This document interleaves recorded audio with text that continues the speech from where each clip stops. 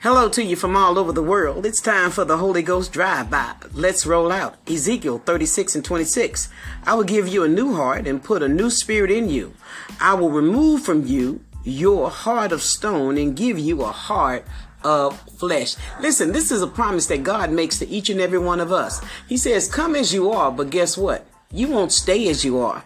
Not when you really come to him in sincerity. Not when you stay close to him and he stay close to you. The things that are unnecessary and unproductive for your life, he begins to remove them. He begins to dig up those stones that have been in our hearts, that blockages, those things that have prevented us from being all we could be in him. Why? Because he knows we don't need it.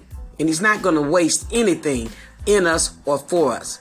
So go ahead, draw near to him and let him draw near to you. I promise you, everything you don't need will fall off of you the closer you get to him.